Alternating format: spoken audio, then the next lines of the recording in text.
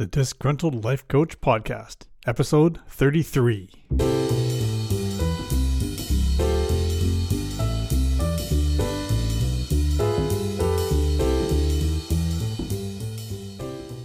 The Disgruntled Life Coach Podcast. It won't make your love life better. It won't make you more successful financially. And it won't make your horrible, blurry desert island Zoom background any more inviting. But if you listen carefully, you might just end up a better person, and maybe those other things will follow. Or not. Whatever. And now, the Disgruntled Life Coach Podcast.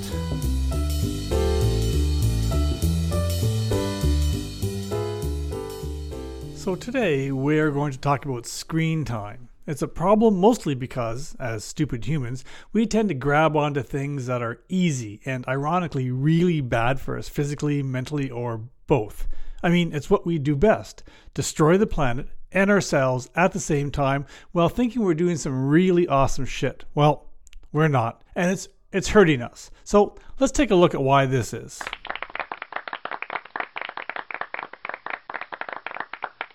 First, let's take a look at a definition. The modern post-mobile device use of the term screen time is defined as time spent using a device such as a computer, television, or games console. I'm going to focus more on the computer and mobile device use because that's where we, as a short-sighted species, are getting into most of our problems. I mean, you're not looking at your 72 friggin' inch television 100 times a day, but your iPhone sees more daylight than your goddamn dog. Just saying. So, now, on to some quotations. Our first quotation is from Julius Henry Marx, better known to the world as Groucho Marx, who was an American, a comedian, actor, writer, stage, film, radio, television star, and vaudeville performer. In addition to his years on vaudeville stages, he made 26 movies, 13 of them with his brother Chico and Harpo, and his legacy remains strong even to today. He said, "I find television very educating. Every time someone turns on the set, I go in the other room and read a book." Now, I know I'm talking about computers in this episode, but in this case, we'll just say a screen is a screen. Our next quotation is from Michael Royko Jr., an American newspaper columnist from Chicago who, over his 30-year career, wrote over 7,500 daily columns for the Chicago Daily News, the Chicago Sun-Times, and the Chicago Tribune.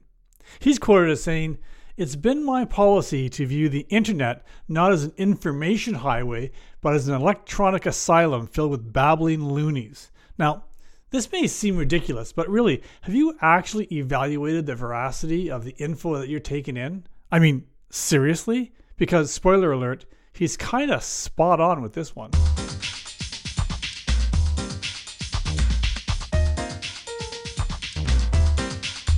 Finally, we have Max Frisch, who was a Swiss playwright and novelist. Frisch's work focused on problems of identity, individuality, responsibility, morality, and political commitment. Frisch garnered numerous awards throughout his career for both film and theater, and his strong socialist and apolitical leanings influenced Swiss politics for decades.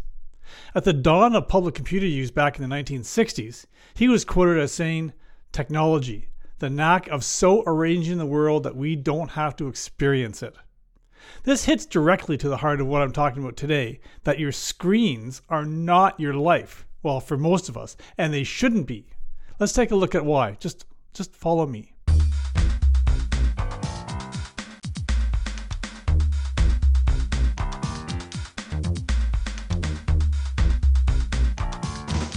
So, what's so bad about screens?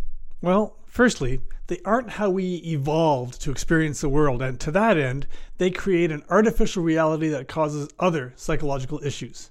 Small amounts of screen time were never a problem, but the growing use of mobile devices, computers, and the explosion of new programming available on television have set a new high level of screen viewing for most people. Even worse, since the COVID-19 pandemic has imposed digital platforms as the only means for people to maintain socio-emotional connections, and the last 2 years or more have manifested even greater amounts of screen time on most of us.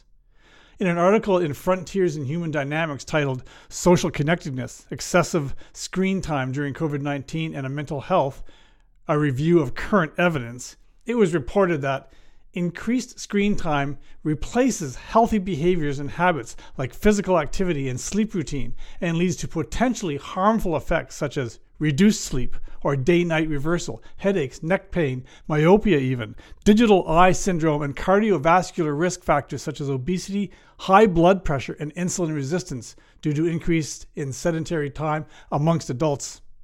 So yeah, your screen time is hurting you, maybe even killing you. But like always, it gets worse.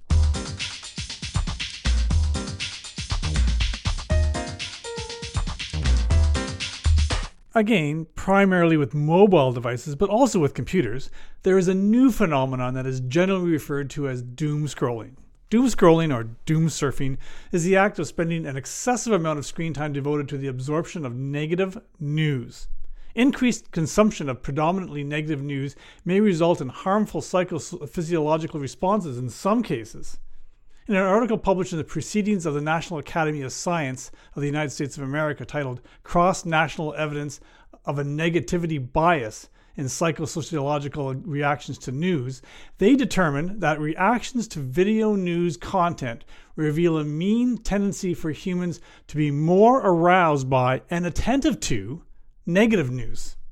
They conclude that insofar as our results make clear the pervasiveness of negativity bias on average, they help account for the tendency for audience-seeking news around the world to be predominantly negative. So why is this bad? Well, in another article published in the Canadian Medical Association Journal titled Protecting the Brain Against Bad News, they found that when a person engages in doom scrolling, the brain may feel under threat and shut off its bad news filter in response. They then found a connection between consumption of bad news with higher levels of anxiety, depression, stress, and even symptoms similar to post-traumatic stress disorder. So the more you watch, the more you feel bad, and the more you want to watch, and the badder you feel. Dizzy yet? And there's also evidence that this negatively affects youth as well. In an article titled Effects of Screen Time on the Health and Well-Being of Children and Adolescents, a systematic review of reviews, published in the peer-reviewed journal BMJ Open, they concluded that there is evidence that higher levels of screen time is associated with a variety of health harms for children and young people, with evidence strongest for obesity, unhealthy diet, depressive symptoms, and quality of life. So, age doesn't matter. High levels of screen time can cause physical and mental harm to all of us. So, is all hope lost? Well, of course not. But it means you're going to have to take the wheel and get serious. Let me give you a few suggestions, so just pay attention.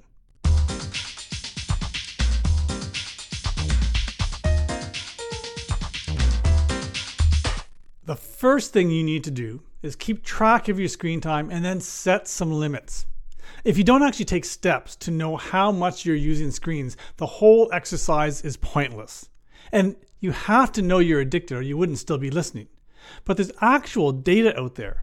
For instance, just know that back in 2016, the Nielsen Company report found that we spend more than 10 hours a day of screen time. Yeah, don't sound so surprised. On top of that, in a broad research study done by a company called Rescue Time that specializes in tools to control your screen time, they find that we spend 3 hours and 15 minutes on our phones daily, and we pick up our phones 58 times on average per day. So find out what your numbers are, and then decrease them. Start small, with the goal of maybe over time cutting them in half. Yes, half. I'm only saying that because I care. Well, I don't really, but you should.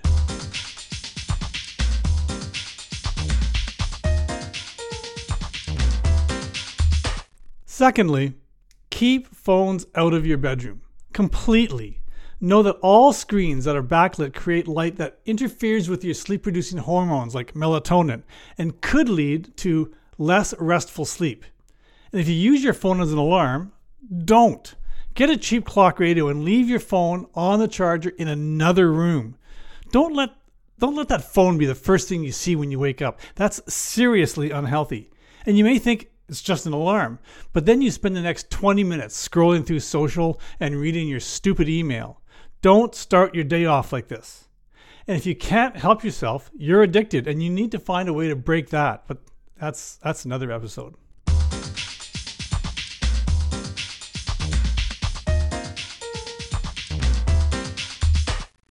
Also, there is evidence that apart from your bedroom, it's a healthy practice to create screen-free zones in your house. In my opinion, the bathroom is a fantastic place to start. If you bring your phone into the bathroom and use it, you have a problem that could also be affecting your health. Do not expose your phone to whatever is living in your bathroom, because once you're done in there and you're back at your desk, your stupid device will be in your hands again, along with every single microbe from your filthy bathroom.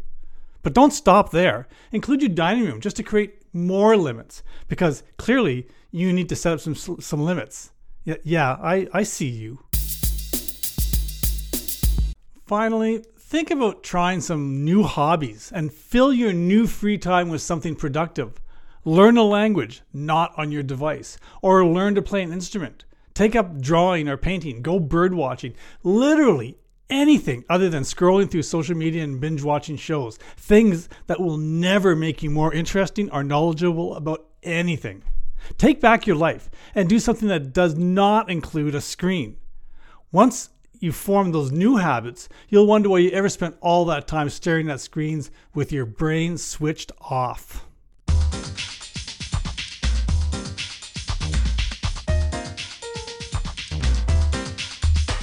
Okay, so that's it for this episode. As always, I'll leave you with a disgruntled nugget in a second, but first, I want to thank you for listening. Remember to subscribe to this podcast. I'm on all the major platforms, and please visit www.disgruntledlifecoach.ca for all my podcasts. Please also follow me on Twitter at LifeDisgruntled. There's a link on my website. DM me if you want some stickers. Have you heard about my stickers? Yes, you've heard about my stickers. They're free, and I just want to give you my stickers. Also, if you like what you've heard today, tell your friends. If you think this is ridiculous, still, tell your friends. I mean, how hard is that? Disgruntled nugget. The great writer and naturalist Henry David Thoreau once said, "Lo, men have become the tool of their tools." Then technology pioneer Jeff Bezos updated that maxim by defining computer hardware as the part of a computer system that can be kicked.